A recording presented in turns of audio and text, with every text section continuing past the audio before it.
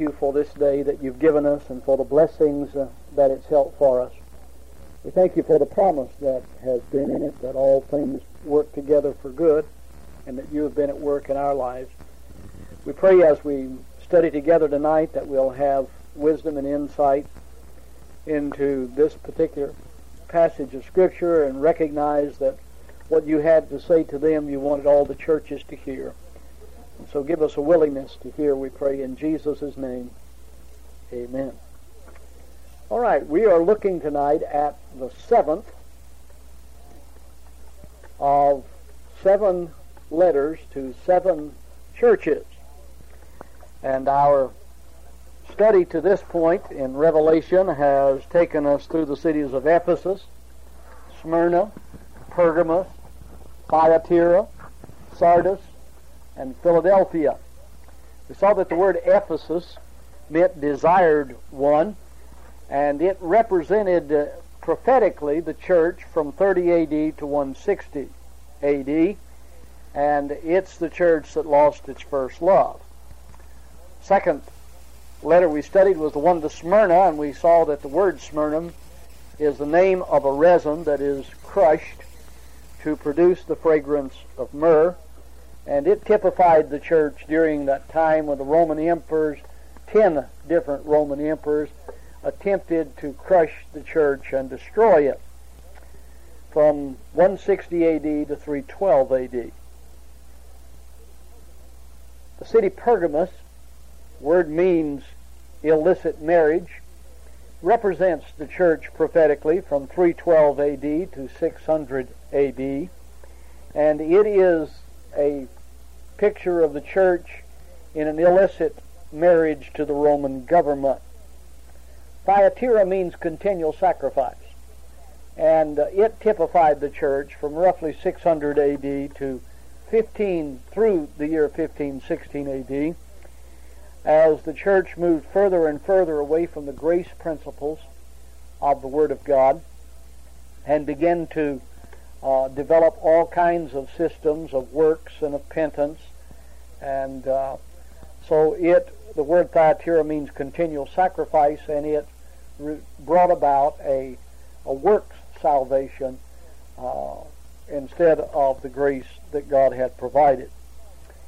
The church at Sardis, the word Sardis means a called out remnant, and it typifies the church of the Reformation from 1517 to somewhere around 1750 approximately, in which the church, we have the Protestant movement developing as a result of Martin Luther's nailing his 95 Theses to the door of the cathedral in Wittenberg, Germany, and his being excommunicated from the church, the Lutheran movement starting, and then other Protestant groups coming off of that.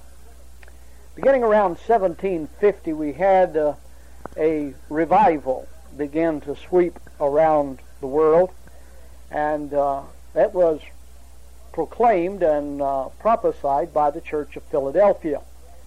Philos, adelphos, 2 words, philos meaning love, affection, or a responsive type of love, and adelphos meaning brother. It's the city of brotherly love, and it pictures the church of brotherly love when there was a time of worldwide revival and evangelism. Tonight we examine the letter to the church of Laodicea. Our scripture reading is found in the book of Revelation chapter 3, and we'll begin reading with verse 14 as we follow through this passage to see what John was instructed to write to the church of the Laodiceans.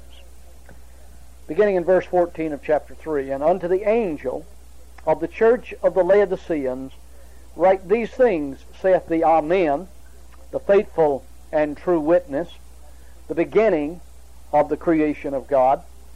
I know thy works, that thou art neither cold nor hot. I would that thou wert cold or hot. So then, because thou art lukewarm, and neither cold nor hot, I'll spew thee out of my mouth. Because thou sayest, I am rich, and increased with goods, and have need of nothing, and knowest not that thou art wretched, and miserable, and poor, and blind, and naked. I counsel thee to buy of me gold tried in the fire, that thou mayest be rich, and white raiment, that thou mayest be clothed, and that the shame of thy nakedness do not appear. And anoint thine eyes with eye salve, that thou mayest see. As many as I love, I rebuke and chasten. Be zealous, therefore, and repent. Behold, I stand at the door and knock. If any man hear my voice, and open the door, I will come in to him, and will sup with him, and he with me. He that overcometh will I grant to sit with me in my throne, even as I also overcame, and am set down with my Father in his throne. He that hath an ear, let him hear what the Spirit saith unto the churches. The word Laodicea identifies the city that was some 40 miles to the southeast of Philadelphia. And now we're about 35 miles south of the city of Ephesus. We said that as we studied the letters, if we were to chart them on a map, they would form a geographical circle. And so we are completing that circle as we come to the church of Laodicea. The word Laodicea is made up of two Greek words. Laos, which means people, and Dicea, which means government. And combined together, they mean governed by the people. So we move to a period that Jesus instructed John to write about in 96 A.D., a period of time that was coming when Christ would no longer be the recognized head of the church, and when the authority of the Scriptures and the authority of the structured church would give way to what the people wanted. It would be a time when the people governed the church rather than God being in control. The city of Laodicea was, at the time that John wrote this in 96 A.D., a city of millionaires. There were a large number of very, very wealthy people in Laodicea, unparalleled by any other city in that area, the number of very wealthy millionaires that lived in the city of Laodicea. Paul sent a letter to the church at Laodicea, and we do not have in the epistles that Paul wrote a letter identified as to the church of Laodicea. We have one to Ephesus, we have one to Colossae, we have two to Corinth, we have one to Galatians, we have one to Rome, then we have some to the church, two to the churches at Thessalonica. Then there were some personal epistles, but we don't have one that is entitled the letter to the church of Laodicea. But yet in Colossians, in the book of Colossians, chapter 4, verse 16, they are instructed to read the letter that Paul sent to the church of Laodicea. Some believe that that letter has been lost somewhere along the line. I, however, believe we have it, but it's under a different name. I believe it is the book of Ephesians, the epistle of Ephesians. There are a couple of reasons why I believe that. Notice I said I believe. I'm not saying it is, and I'm not dogmatic about it, because it's impossible to be dogmatic about it. But there are a number of reasons that I give for believing that it is the letter to the church at Ephesus. For one thing, the phrase, to the saints which are at Ephesus, in the beginning of that letter, that phrase, which are at Ephesus, did not appear in any manuscript until near the 14th century. And somewhere at that time it began to appear in the manuscripts. It is written more like a circular letter without any personal salutations and greetings that he normally did to a church that, for instance, in Corinth and in Colossae and in Thessalonica, he identified, he made comments to certain ones that were there. He didn't do that in that letter. The church, the letter of Ephesians is very similar to the letter to the church at Colossae. As a matter of fact, I've oftentimes referred it to the letter to the Colossians as an abridged edition of the letter to the church at Ephesus, because it doesn't go into the detail that the letter to the church at Ephesus does. I would really like to be able to identify that, because we need to remember we're living in the Laodicean age, and what he said to the Laodiceans, what Paul had to say, would certainly be relevant to us. Perhaps it's for that reason that the book of Ephesians is my choice. If you were to take all the Bible away, tell me out of the 66 books I could keep just one, and I wouldn't be allowed to use any of the others, the letter to the church at Ephesus is the one that I would take. We've studied that in a brief overview of it since I've been here, and it's just packed full of doctrine that is relative to the church age, and especially to the time in which we're living. And so it perhaps was the letter to the Laodiceans, but we do not know that for sure. Laodicea, prophetically then, represents the church of the last days. From the date that I put is around 1950 until the year 2003. Oh no, I can't say that. Until the Lord comes again.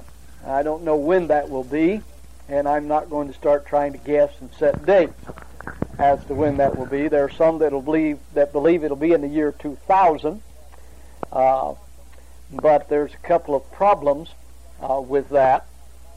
Some say, well, our calendar's 3.5 years off, so we make it the year 2003. I heard that just last week, that in the year 2003, the Lord is going to return. You've always thought that. Well, let me see if I can throw a monkey wrench in the works. If the calendar's off 3.5 years, and Christ was born 3.5 years earlier than we thought he was, it should have been in 1997. So we missed it. And but one day is 1,000 years, and 1,000 years is one day with the Lord. So when we start getting in the business of time setting and guessing, we usually miss it pretty badly. And knowing him with his sense of humor, he'd change the date on us. But no, I don't. He's already got that written down. It's already scheduled. But the Laodicean age began roughly around 1950, and it will continue until the end of the church age, when the Lord comes in the air and calls the church up out of the world. Remember, it is a church where the people dictate what is to take place. And we can remember the words of Paul to Timothy, that in the latter days many would depart from doctrine, and giving heed to seducing spirits and doctrines of devils, doctrines of demons, and would get completely away from the authority of the Word of God. It would be a time that would be marked when there would be an attack on the ministers of God. When the elders would lose their authority, the people would no longer recognize the authority of the pastors and the elders. My statistic is at least a year old now, a little over a year old, but the last figure I had Among Southern Baptist churches, probably the statistic relates to 2 years ago, because I got the figure just a little over a year ago. 5,000 pastors a year are fired, forcibly terminated by their congregation for varying reasons. Some are very justified, but the majority of them are a result of not recognizing any authority on the part of the pastor, the church wanting to dictate what he preaches, and what he says, and all that he does. And that's typical of the prophecy as it relates to the Laodicean age.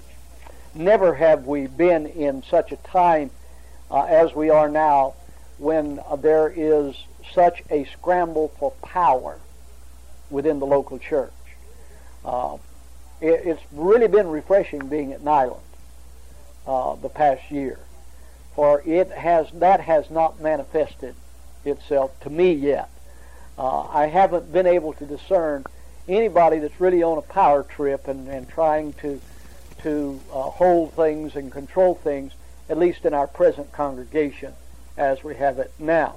Now, in the history of the church, in the recent history of the church, there's some evidence of that with the boards and attempts to manipulate and control.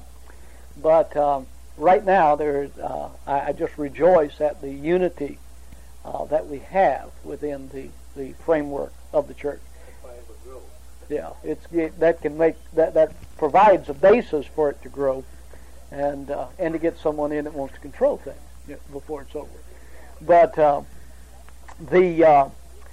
that's the general characteristic of this age. And so as we move into the characterization of Christ, as we have in each letter, Christ identifies himself, or John identifies some aspects of Christ to each of the churches. In this letter it says, first of all, he is identified as the Amen. The word Amen is a Greek word. It's not a translation. It's what we call a transliteration. That is, you bring the Greek word into the English language and you give it English spelling and pronunciation, instead of translating it by supplying an English word that has the meaning of the Greek word. The literal meaning of the word amen means let it be so, or let it be so, and let the saying of that be charged to my account. Whenever you say amen to something, you are saying, I'm in agreement with that. And the word, in its original Greek context, not only implied that you were in agreement with it when you said amen, but rather that you would accept all the responsibility of having said it to begin with. So I call it the Christian's credit card, because it means let it be charged to my account. Charge the saying of that, the making of that statement, charge that to my account. Now, it used to be said that saying amen to a preacher was like saying sick 'em to a dog. But I don't hear a lot of amens in our present congregation. I haven't heard a lot of amens in some of the other congregations I've been in. And in some of the congregations where I've heard some amens, it was what I called holy hiccups, where they really didn't pay any attention to what they were saying amen to. They were just in the habit of saying it, And I think it's nearly 12 times. Amen. Yeah, and in conclusion, you usually get a lot of amens when you say that. Finally, brethren. But the statement here, let it be so and let it be charged to my account, is a term that is used to identify Christ.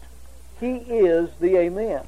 He is the one that has allowed it to be so and has taken it upon his account to do it. His truth. He has set it forth. Now, this word amen, as I said, is transliterated.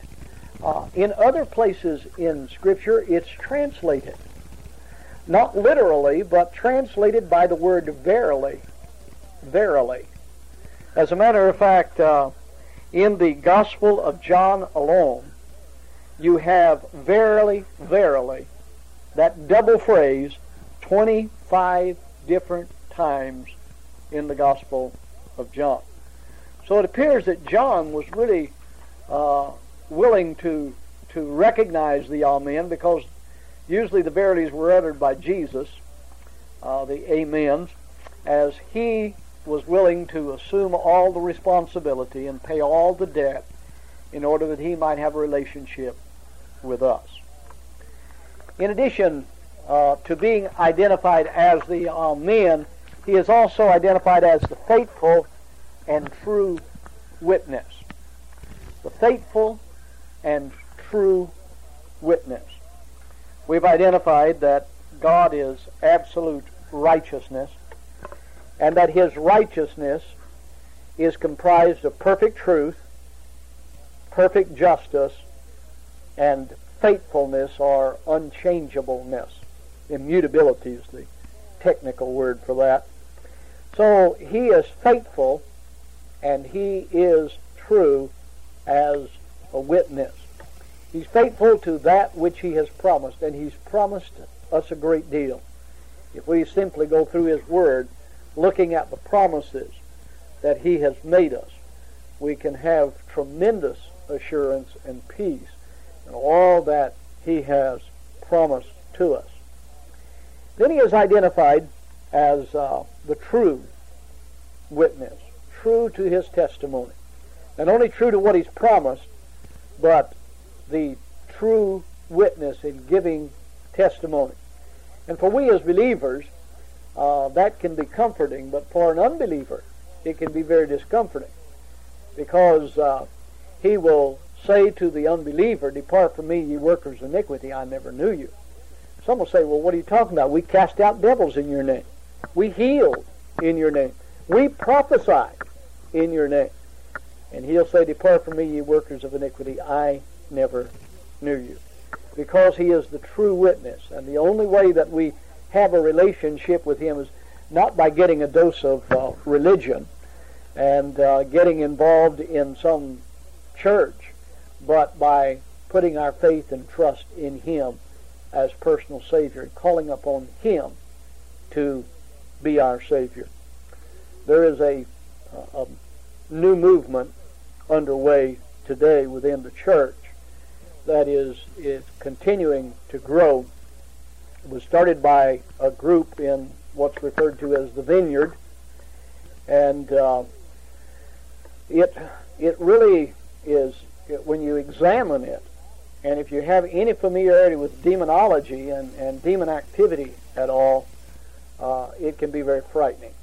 Because the things that are being practiced in avowed Christian churches by professed Christians today, in this emotionalism and things that is going on, is right out of the pit itself. I heard Hank Hindegraff today talking about the counterfeit revival among the Vineyard, and he was giving some quotes and actually playing some tape excerpts from some things that men like John Arnott and others have said, and they indicated that in this day men were having greater visions than Paul and greater inspiration than Paul, and that Paul and the rest of the apostles were going to stand in line to greet these new apostles into heaven,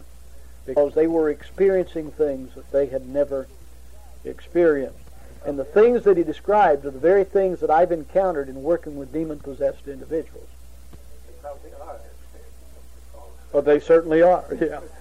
Yeah, they certainly are. Howling like dogs, barking like dogs, and becoming as dead men. But it's part of the signs of the time, of the age of the Laodicea. When I've had individuals say, "No, don't open the Bible. Don't you dare open the Bible. I don't want to hear that." God has spoken to me, and God has given me an experience, and I don't care what that book says, my experience is real. Whenever we do that, we have to throw away all the guidelines. If you throw away the Word as the authority, then it's every man under his own tree doing whatever he wants, as in the days of Noah. Even so shall it be in the time of the Son of Man. But we are living in that time, and so he is the faithful witness, but he is the true witness, and it's his word that must be the authority. Not what we feel, not what we think, not what we want, not what we've experienced, but what his word says. And so he establishes that. He wants the church to realize he is the Amen, he is the faithful and true witness, and then he is the beginning of the creation of God. Some have, without really investigating what the words of our Bible mean, have read that and said he's the beginning of the creation of God. Oh, he was the first thing God created. And so he's really not the Son of God, and he's really not God then. He was the first thing that God created. The little boy went home from Sunday school and told his mama, said, "Did you know that God made the world with his left hand?" And his mother said, "Where did you hear that?" And she said, "Well, at Sunday school they told us that Jesus sits on his right hand. So if Jesus is sitting on his right hand, he must have made the world with his left hand." But the reality is Jesus made the world. The second person of the Godhead is the Creator. It says, "By him all things that were made, that are made, were made. And without him was nothing made that is made." Now, when it says he is the beginning of the creation of God, the word beginning is translated from the Greek word arche, and it means the one in authority. He is the one in authority concerning the creation of God. He is the creator of all things, according to John chapter 1, verse 3. So these three characteristics of Christ are identified here. He wants to set the record straight and get our thinking in a proper channel as he addresses the problems of the church of Laodicea. That we need to know that Jesus is the authority, and that as the creator of all things, as the faithful and true witness, as the Amen, we need to look only to what he has to say. And then following the characterization, we are given words concerning his admonition to the church. He begins in verse 15, "I know thy works." Literally says, "I know of thee the works." He puts it in that word order because he wants the emphasis upon their works, their actions, the things that they are doing. And he said that thou art neither cold nor hot. I would that thou wert cold or hot. So we're looking at a lukewarm church, a church that is neither cold, as the church got during the Dark Ages, nor hot, as it got during the Philadelphian age, the age just preceding this, from roughly 1750 to roughly 1950. The church was on fire for God during that particular point. Now the interest waned. Beginning at about 1950, we find a change coming within the church. Some like to blame it on the fact that it was post-war syndrome.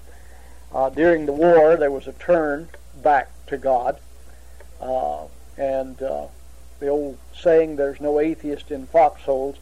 Not a lot of atheists waiting for men that are in foxholes either, waiting at home.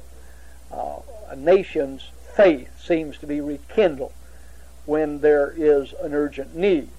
But as affluence comes along, and prosperity and peace, people become apathetic and indifferent to God and everything else. the highest attendance that has been recorded in our churches in recent years, in the last 50 years, was recorded during the Cuban Missile Crisis. In those 2 weeks when it looked like we were going to war, at least with Cuba and probably Russia, church attendance was higher than it has ever been in the United States. People felt threatened, they felt insecure, and until things settled down, they felt like they needed God, but it didn't last long. It says, I would that thou wert either hot or cold.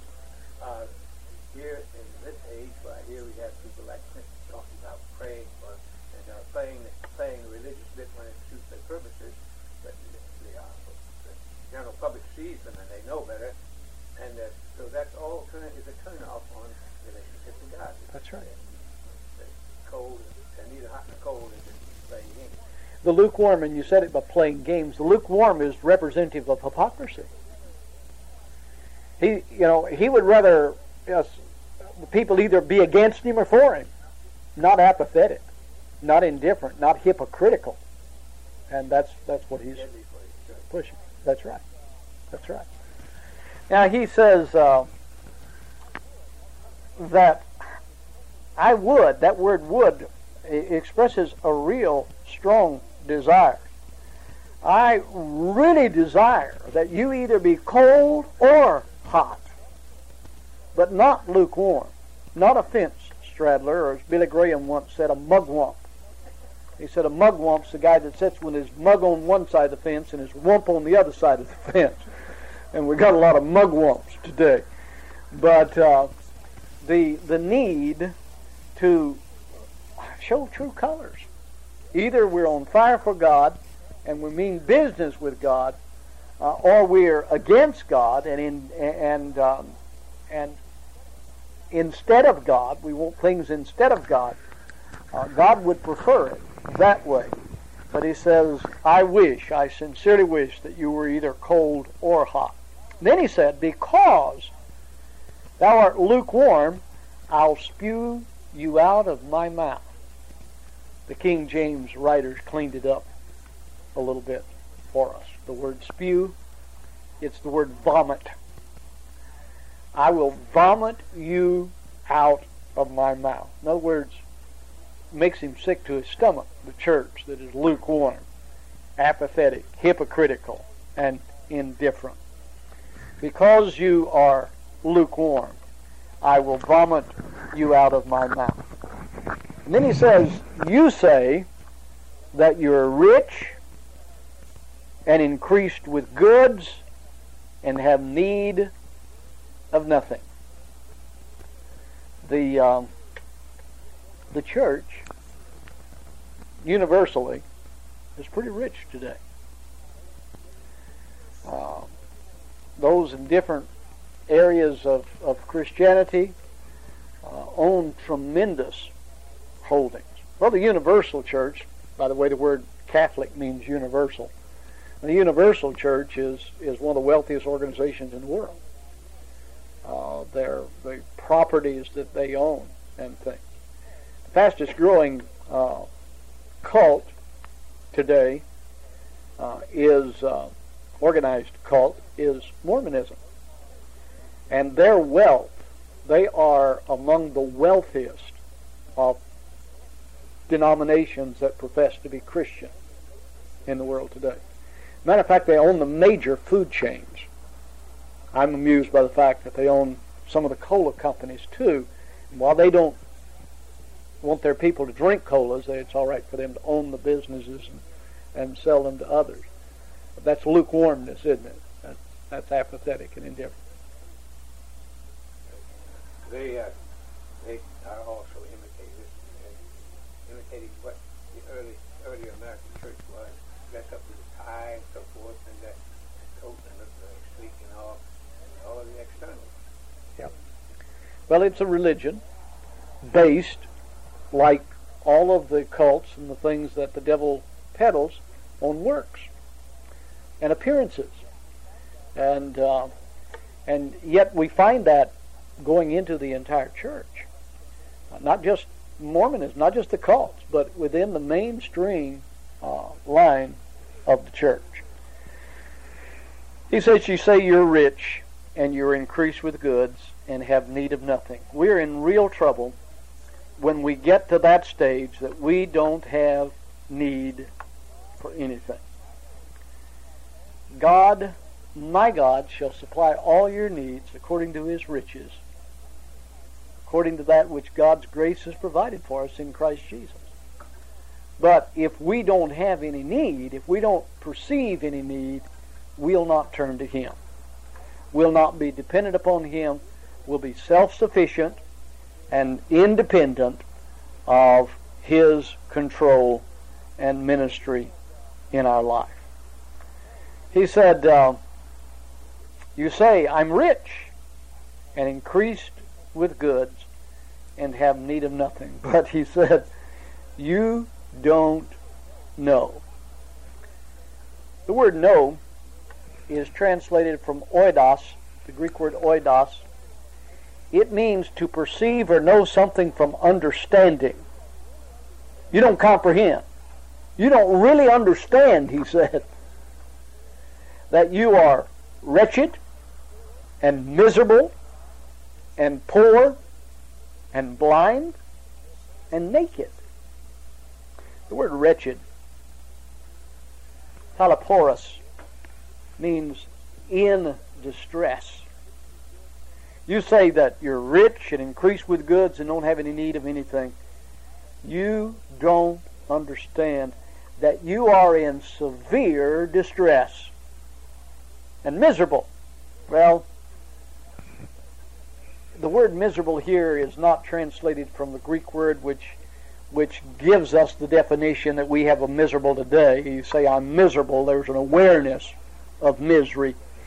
What the Greek word elinos means here is to be pitied. You're to be pitied. You don't even know, he said. You don't understand at all that you're in severe distress and you're to be pitied. And you're poor. He uses a term in his counsel, buy of me gold tried in the fire. They had gold. The church was wealthy at that particular point. And as it is prophetically in this period of time that we're living in, the church is extremely wealthy. But he says you don't understand that you're in distress and to be pitied and are poor. There's no gold, silver, or precious stone. See, the word says, whatever we build upon the foundation that Paul laid, we could build gold, silver, and precious stone. Or we could build wood, hay, and stubble. And that the fire was going to try every man's work of what sort it is. Well, gold, silver, and precious stone come through pretty good in the fire.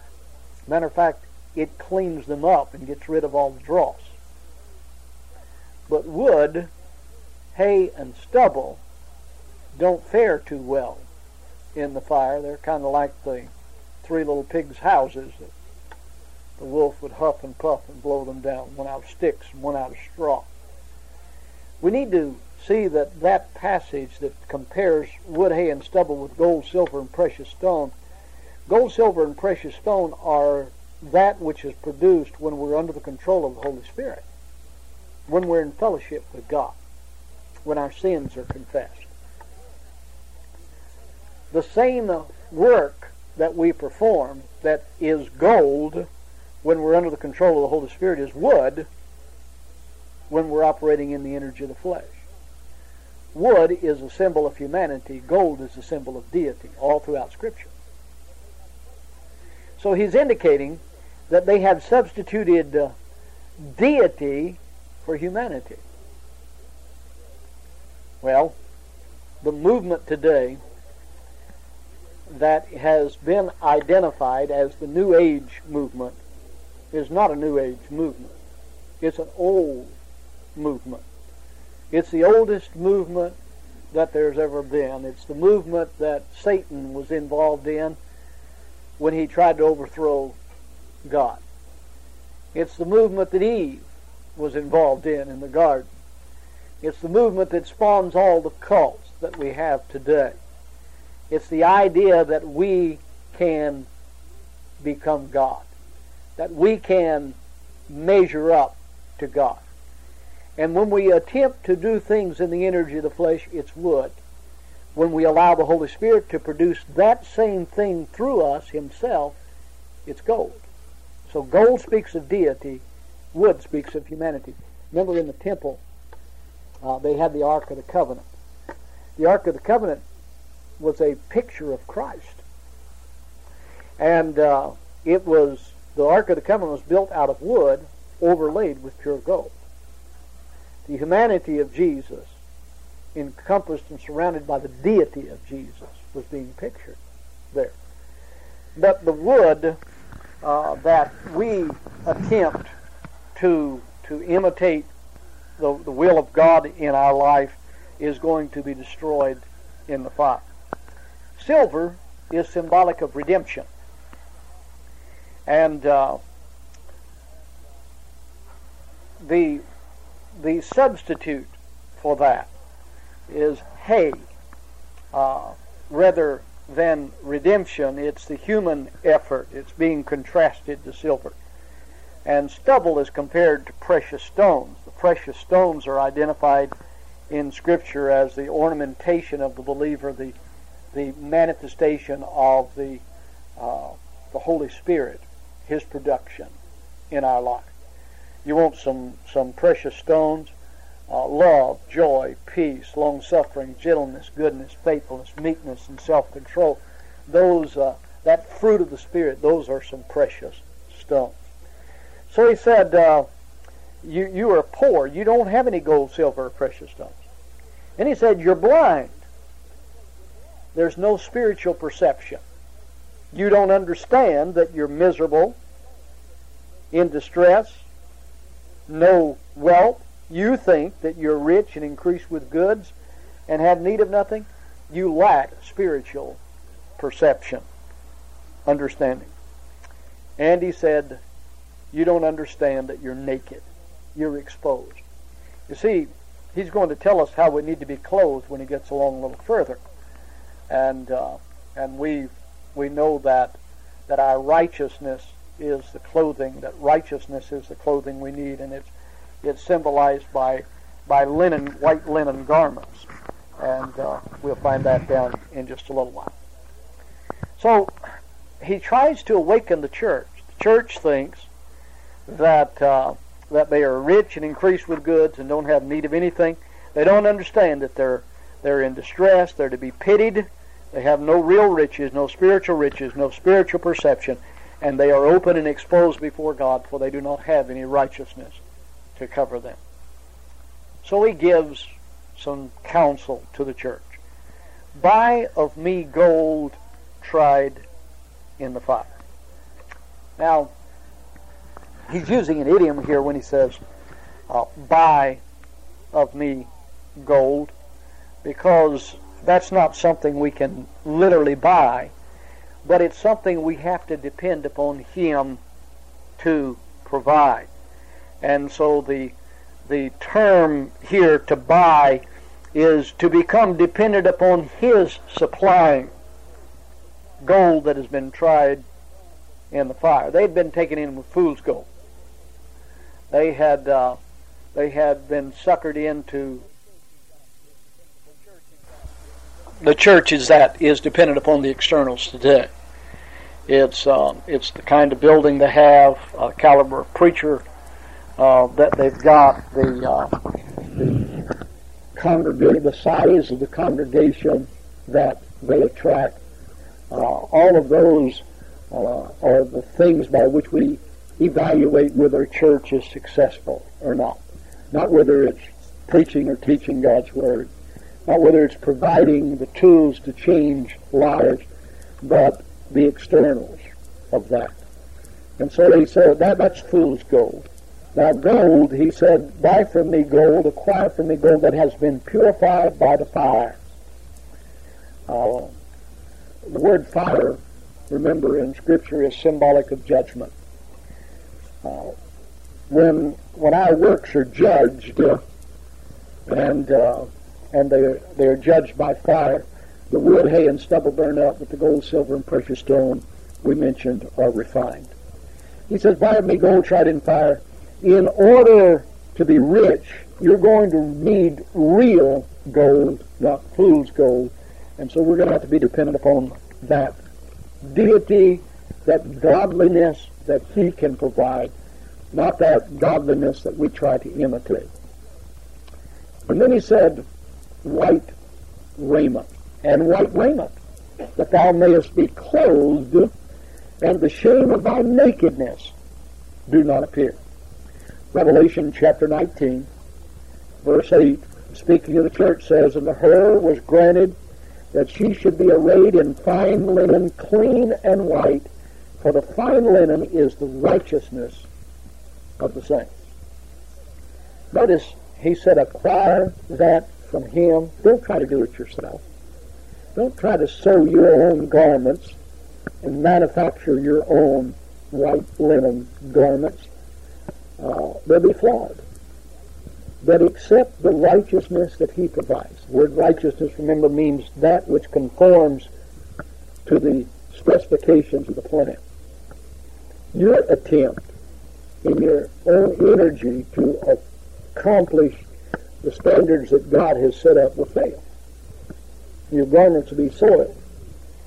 But if you, in childlike faith, accept Jesus Christ as your personal Savior, God's grace is given to you, God's righteousness at Christ's expense. And so you receive a clean white linen garment from him that will cause your nakedness not to appear. Your shame and your nakedness will not appear. And then he adds this phrase, and anoint thy eyes with eye salve. The city of Laodicea was noted for the manufacture of a world-famous eye salve that they sold and imported around the world. And it was advertised on television and newspapers, well, maybe not. It was not, maybe they didn't advertise it on television, but they promoted that it would improve your vision. And so, using their own propaganda, he said, anoint your eyes with eye salve. You need to improve your spiritual vision. He said that thou mayest see, that you can have then some spiritual understanding and perception of what's going on. You see, the real irony in Laodicea was that with all their wealth, what they really needed couldn't be bought with money at all. And so many people today miss the straight and narrow way that leads to life because they're looking for something they can do. They have to pay penance. They have to stab their guilt some by doing some system of works or by paying some great price. But just to throw yourself upon his mercy and accept what he has provided, a lot of people's pride get in the way and they just can't do that. They're not about to accept charity from anyone. I had a man tell me that one time. He said, well, if I can't earn my way into God's kingdom, then I'll just miss it because I've never accepted charity from anybody and I'm not going to start now. And I said, who fed you when you were an infant? Who changed your diaper? Who took care of those needs? You allowed charity to change your diaper, to burp you, to feed you, to take care of your needs. Well, he said, well, yeah, but I wasn't able. I said, neither are you now able. There is no way that we can appease God by our own human effort. For we are all sinners and have come short of the glory of God. The wages of sin is death, but the gift of God is eternal life. So with all their wealth and all their dynamics, they thought that they were all right with God, and God said, wake up and smell the roses. And that's where the church is today. The church is affluent, has prestige, just don't have any needs, able to take care of all the needs. And I'm not talking about the local congregation, I'm speaking of the church in general, the Laodicean church. So he says, let me give you some further counsel. He said, as many as I love, I rebuke and chasten. The scripture says in Hebrews chapter 12, verse 8, if we are without chastisement, we're bastards and not sons. We're illegitimate. And let me tell you, as a Christian, if you can sin and God does not deal with you about it, you don't ever receive chastening. If you've never been scourged by God and chastened by God, you better dig down into that lockbox of yours and find out, get a hold of your birth certificate and find out who the daddy is on it. Because he said that he scourges every son that he receives. And I don't think, ladies, that that's just because we're sons. I think he includes you in that too. That we need to understand that it's designed, as many as I love, I rebuke and chasten. And that word chasten doesn't mean to just clear my throat when you're doing something wrong. It means to use the cat of nine tails across your back. He says, be zealous and repent. The word zealous, translated from the Greek word zelevi, and it means boiling hot. He just told them, I wish you were cold or hot, but because you're lukewarm, I'm going to vomit you out of my mouth. Now he says, get boiling hot. He didn't really prefer them to be cold. He wanted to show their hypocrisy by that statement. But his desire, well, his command, is to become boiling hot. And repent means to change your mental attitude, reverse, go in the opposite direction. Then he gives the call to commitment. Behold, I stand at the door and knock. I think it's important for us to notice Christ's on the outside. He's not in the church.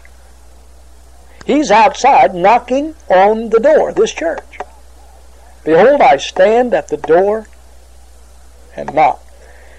If anyone hears my voice and opens the door,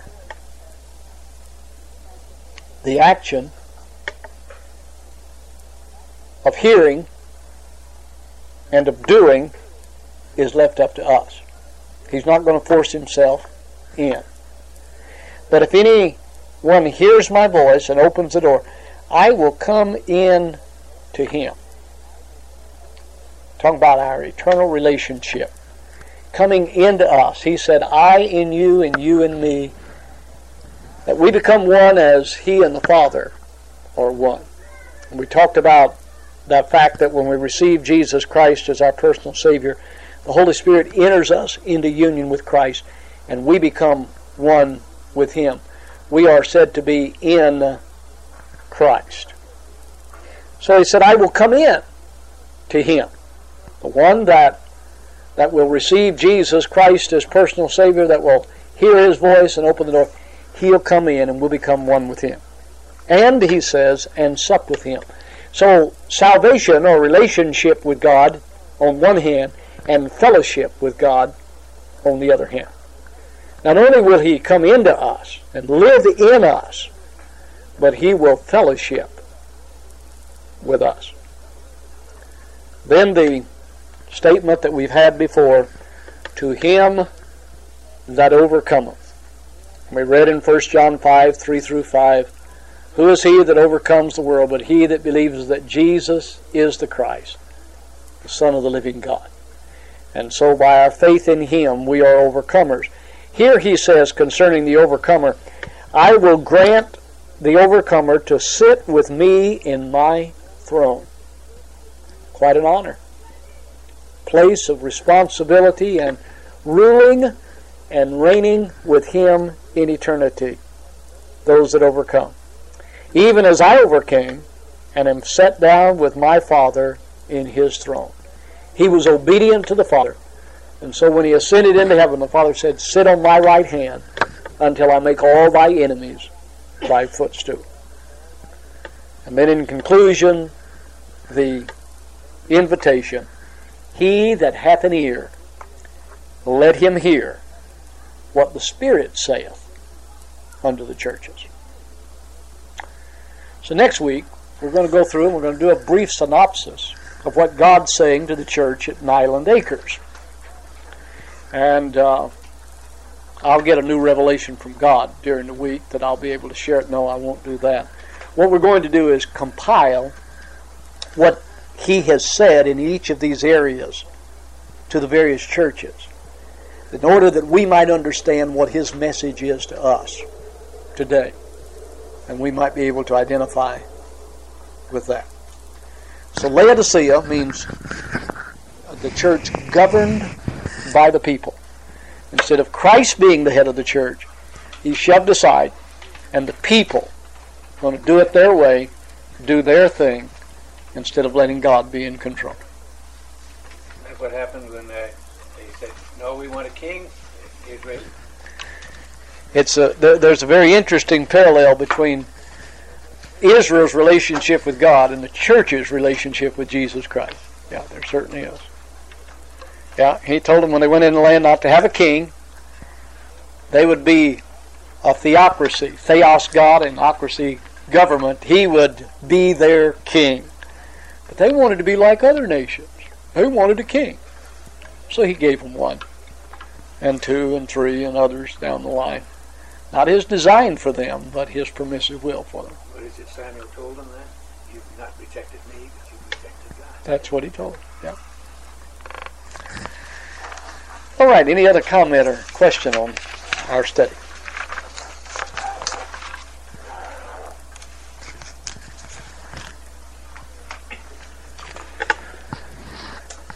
Well, let's remember our prayer needs. I'd encourage you to be in prayer for our promotion that starts tomorrow on KDAR concerning our seminar that's coming up next week. There'll be some 30-second spots starting tomorrow and going through Thursday of next week. So I don't know if any of you ever listened to KDAR? All right. So listen in, see if you can hear our spots. And, not all the time. There's a lot of trash on our against. Yeah, me too. I got a call from KDUR today, whoever they are, and they told me they're going to be announcing perhaps my name sometime during the next 3 days, maybe a week. But you have to listen from 8 to 5. And if you call in when you hear your name, get a good prize. Be a wealthy person. She said, I said, well, you really don't need to put my name on there because I have never heard of KDUR, and I don't listen to the radio very often anyway. All right, let's be in prayer for that then, for our promotion and for the seminar coming up, and for our services, of course, that's coming Sunday, and for the continuing prayer needs that we have on our prayer list. Remember, Minnie, she's, I guess, got the flu. Been throwing up all day long. We're supposed to go out of town tomorrow, and I don't know that if she doesn't get any better, she's not going. And I have a wedding to conduct in Livermore, California, up in the Bay Area, East Bay Area, just southeast of Oakland, between San Jose and Oakland, up in that area. It's actually a little east of San Jose. And I have a rehearsal on Friday and then the wedding on Saturday and then Saturday afternoon, and then we'll drive back home and be here for Sunday morning. But pray for her that she'll get to feeling better. Our plan was to go tomorrow and spend the night at our kids' house in Sonora on the way up. But she's got a lot of motivation to get well, but she said, if I don't get feeling better than I am now, I'm not going anywhere. So remember her and the other needs. Continue to pray for Jean as she starts facing reality now, setting in with her loss. T continues to need our prayers, and the others that are on our prayer list. Let's pray together. Our Father, we just thank you for the teaching that we find in your word concerning your love, your compassion, your mercy, and your goodness, and the promises that you've given us for answered prayer. And so we come to you tonight asking, Father, that you might consider our requests, that you might minister to those that we have identified and the others that are on our prayer list and the causes that we have mentioned. And Father, that in your infinite wisdom you might provide that which is best, and that you might help us, Father, to be bold in our coming before your throne of grace. You've told us we have not because we ask not, and so we come asking for healing and for your miracle power and strength and witness to our church and on our prayer list. And we give you praise and honor and glory in Jesus' name. Amen. Thank you.